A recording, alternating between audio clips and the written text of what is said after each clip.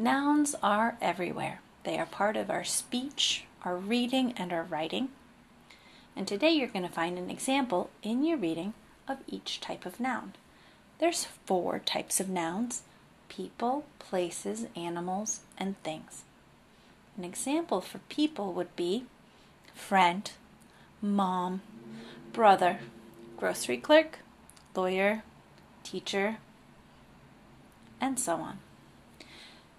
Examples for places would be countryside, mountain, forest, city, square. An example for animals would be turtle, rabbit, dove. An example of objects would be scissors, dice, rocks, candles, paintings. I could go on and on. I think you'll find this easy today.